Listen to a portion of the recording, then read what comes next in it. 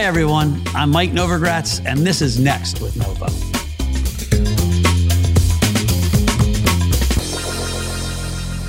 Today, we're starting with Alex Duran, not related to Roberto Duran or Duran Duran, but Alex Duran, who actually works at Galaxy Gives, our philanthropy organization. And he's got a pretty fantastic story, a story of really second chances. And, you know, criminal justice is a big part of our work here in my life. And there's no better example that I've met to date than Alex. And so, Alex, thanks for being on the show. Thank you for having me, Mike, and congratulations on launching the podcast. Thank you. It's an honor to be here.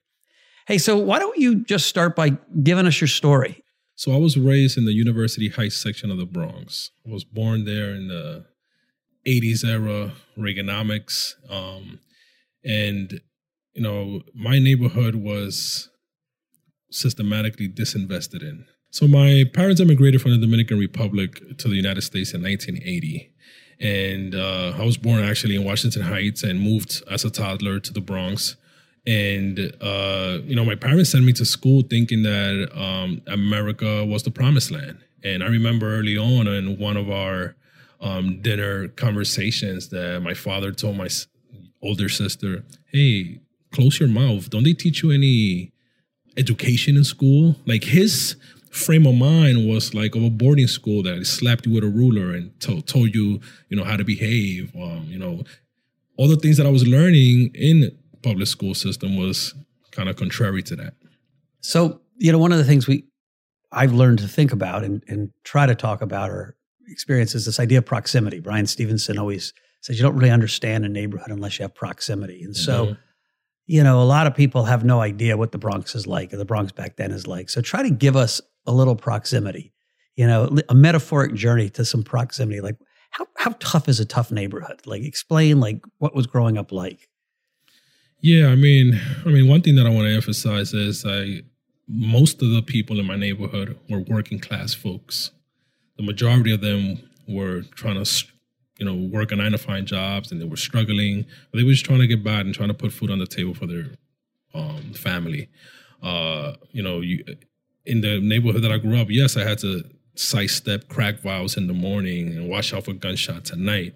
But there was also a lot of love and a lot of community caring. And that neighborhood shaped me into the person that I am today. So crack vials in the morning, was that a regular thing or was that sure. I mean, in the 1980s, that was a regular thing. That was all over the hallways, front of the building. Walking to school, that was a constant. The back of the school, you saw it. How old were you the first time you knew someone who died? I mean, I saw neighbors in front of the building using drugs, sometimes sleeping on the floor of my second floor apartment. Like they were all around my building, drug addicts, and like you would just hear that someone, you know, had passed away or disappear into the prison system.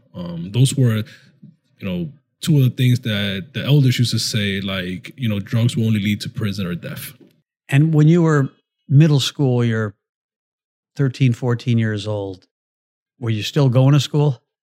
Yeah, absolutely. I mean, I dropped out of high school when I was a sophomore, but I was still going to school. I was still, you know, I wasn't a great student, but I remember that, you know, the teacher putting her leg up in the desk and just like giving up on us.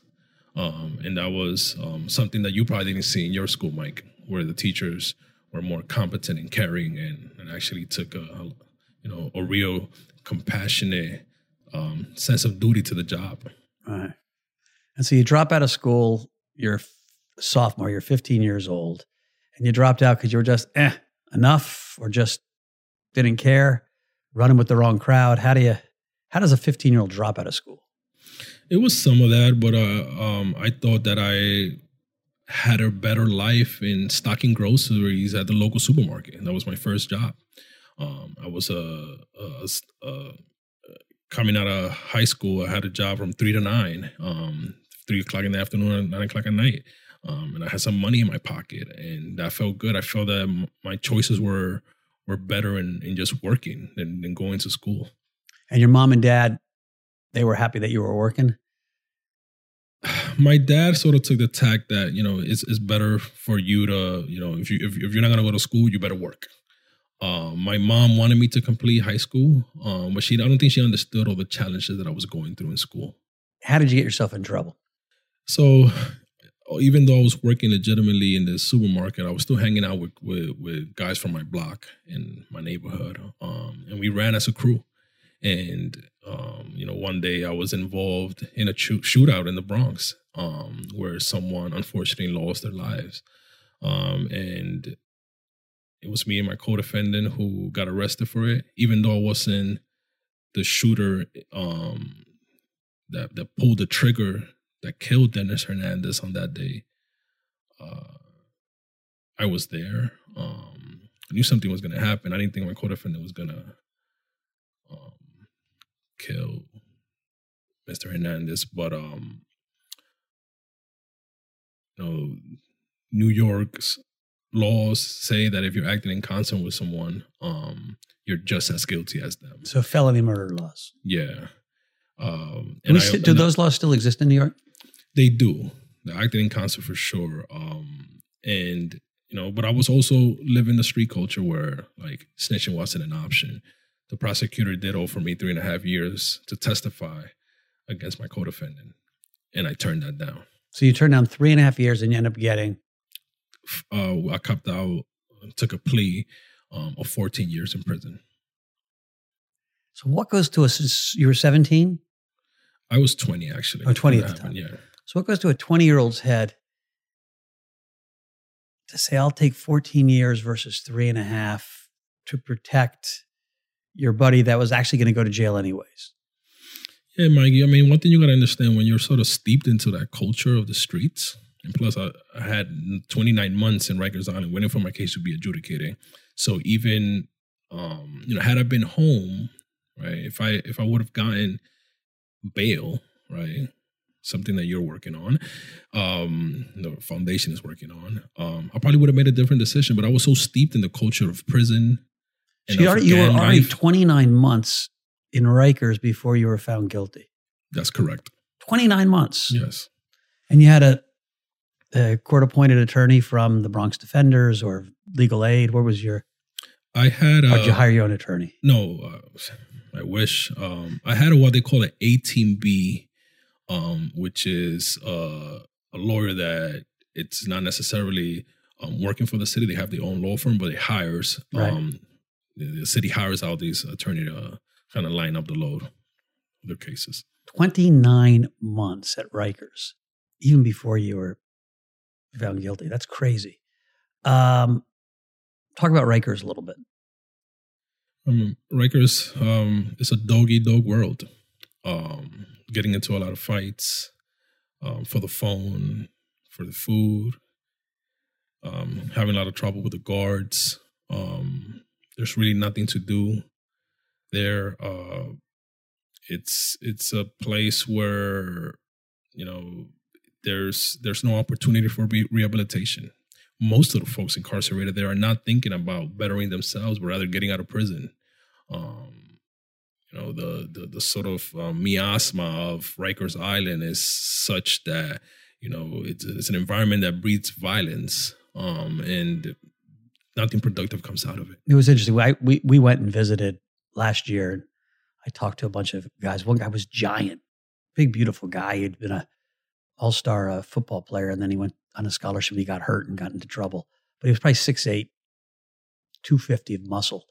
And I said, well, it's good to be bigger. He said, no. Everyone wants to take the big guy out. And I was like, even 2019? He was like, oh, yeah. All the guys had that fight or flight sense to them that I met. I mean, I only met 10 people probably. So by no means was it exhaustive. And so that was your experience. Yeah, it's an environment that is really meant to break you and deteriorate you mentally. When I was in Rikers Island, our country was going to war with Iraq. And I kept on thinking, 20 years old, my life seemingly was over. And I just hoped that I had the opportunity to go to war and like die for a cause that was better than the one I was losing my life for, That's what I was thinking. I was in solitary confinement. I used to wake up and I was like, damn, I wish I would get sent to Iraq right now. So you had solitary at Rikers. Yeah. That was your first time. Yeah, the Central Punitive Segregation Unit. And that was because you punched someone? Like, how did you get solitary? My first time I went to solitary confinement was for 90 days for a fight over the phone. There was slot times, half an hour calls, 21 minutes for one call and then 6 minutes. And actually, no, total 21 minutes, 15-minute call, and then a 6-minute call. And my son's mother at the time, I had when I got arrested, my son was 5 months old. She used to work at a Dwayne Reed pharmacy and used to come out of work late at night. So I used to have to call her like around 9 o'clock at night. And those who got on the phone around that time had to be the toughest, because as the later it got to like locking in, the harder it was for someone to get on the phone. That was sort of the culture of Rikers Island. You're found guilty. You're sent up to where? Well, you first go to the Reception and Classification Center, which is in downstate. It's called Downstate Correctional Facility in Fishkill, New York. And then from there, you get shipped to different facilities. I went to Sing Sing first, lasted a couple of months there, and then up to Five Points Correctional Facility in Central New York. And so, I have this idea, and I think there's a kind of a nationwide movement on this criminal justice reform. And the thought is, we've got this really punitive, degrading system, and that makes absolutely no sense. Most people come out worse than they went in. Less a chance to be a tax-paying citizen, less a chance to be a loving father. You somehow came out the other end, healed, smarter, more intuitive, this beautiful human being. And so what happened? How did that happen? Well, part of it was, deep introspection and kind of in spite of that, like very violent environment, kind of going on a journey to try to like figure out like, how did I end up here? I did a lot of reading. I started off, I'm not religious, but I started off reading the Bible a lot. And reading a lot of books, kind of went on an autodidactic journey and to try to understand myself a little bit better. But I think the turning point for me was getting into the Bard College Prison Initiative program, and getting a high quality liberal arts education while still in prison. And that really made all the difference to me. College and prison programs were decimated because of the 1994 crime bill all across the country. But college and prison programs help people to, not only sort of understand yourself a little better. When you're reading like Plato and Socrates and all of these philosophers, it teaches you a lot about life. Yeah, for those that don't know, Pell Grants, loans and grants for prisoners to take college were canceled. Which makes absolutely no sense. We've been trying to fight to get those back. I tell you one little vignette. I visited the Bard Prison program, Bard Prison Initiative at Fishkill up in New York. And of anything I've seen in the world in the last 4 years, it was the most transformative. I sat for 2 hours with probably 8 to 10, I'd say 25 to 40-year-old men who had thrown themselves into this program and to their studying and the scholarship. And if I'd closed my eyes, I would have been like, this could be at Oxford in their PhD program. The level of scholarship was so intense and so high. And I was thinking when I went there, I was like, it'll probably be some crappy male in college. And I was like, dude, these guys would compete at Harvard, Princeton, Yale, anywhere they went. And for me, it was that moment of, you say you believe in second chances, but I was like, whoa.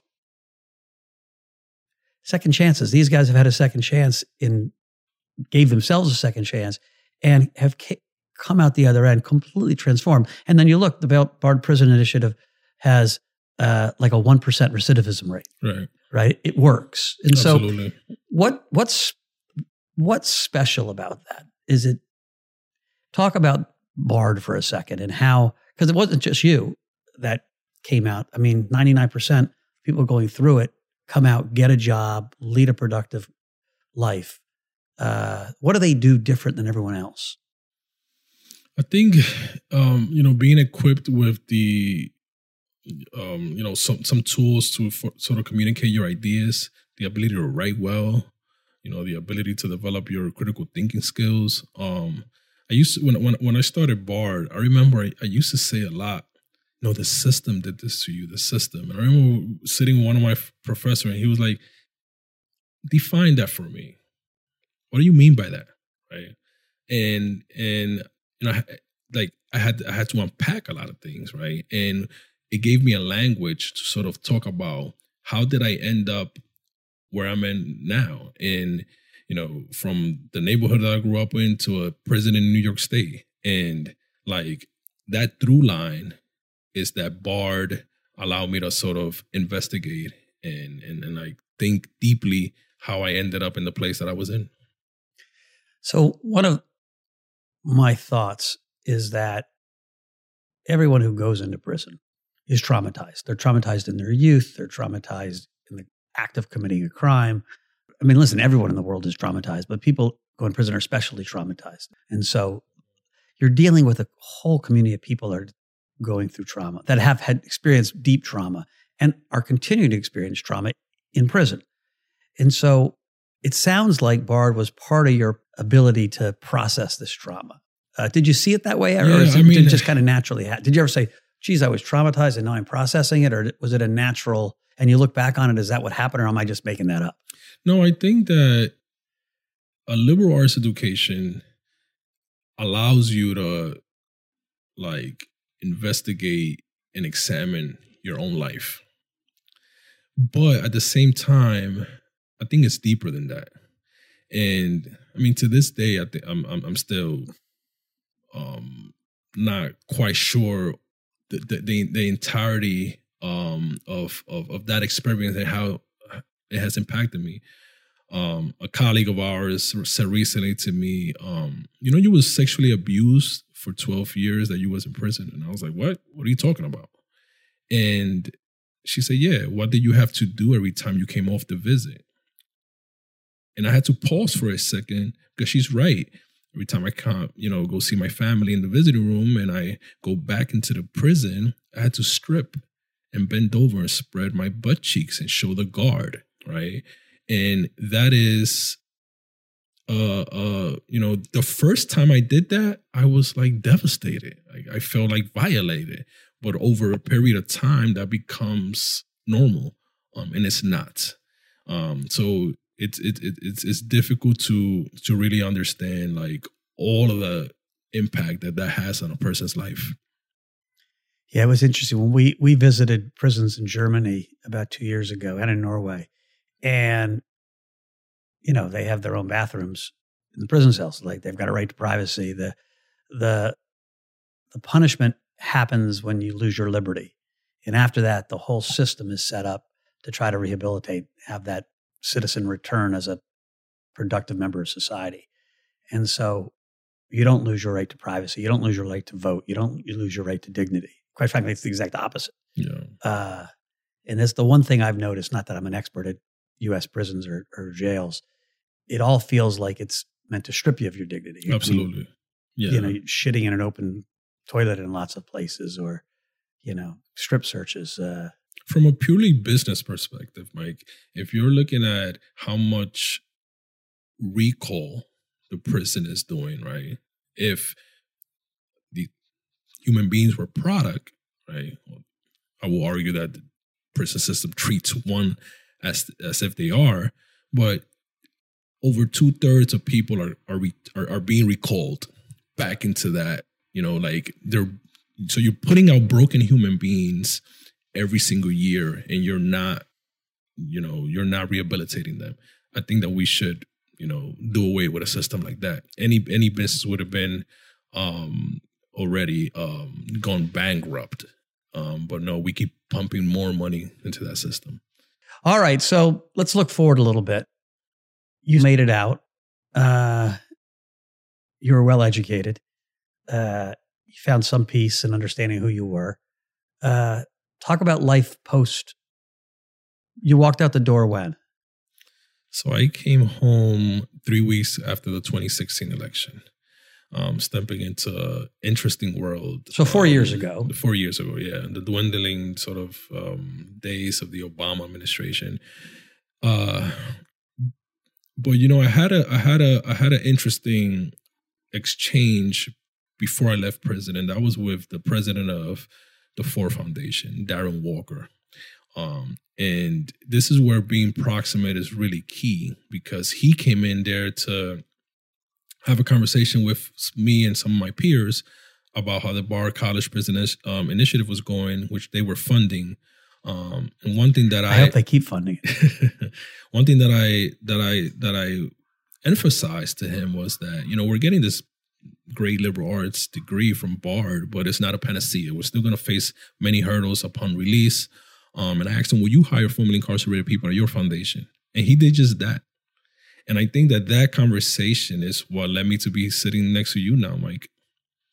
Interesting. So you got a job. You got a wife. I do. You got a house. Recently married. I bought a condo in Stamford, Connecticut. I work for Galaxy Gives as a program officer, managing its criminal justice portfolio. Doing the work of preventing, someone from my neighborhood to, go into prison just like I did. That's the kind of work I'm doing now. So let's think forward. Let's think bigger. You're 35 years old. You've got a good 45 years ahead of you. Productive years. You got a big IQ. You've learned a ton.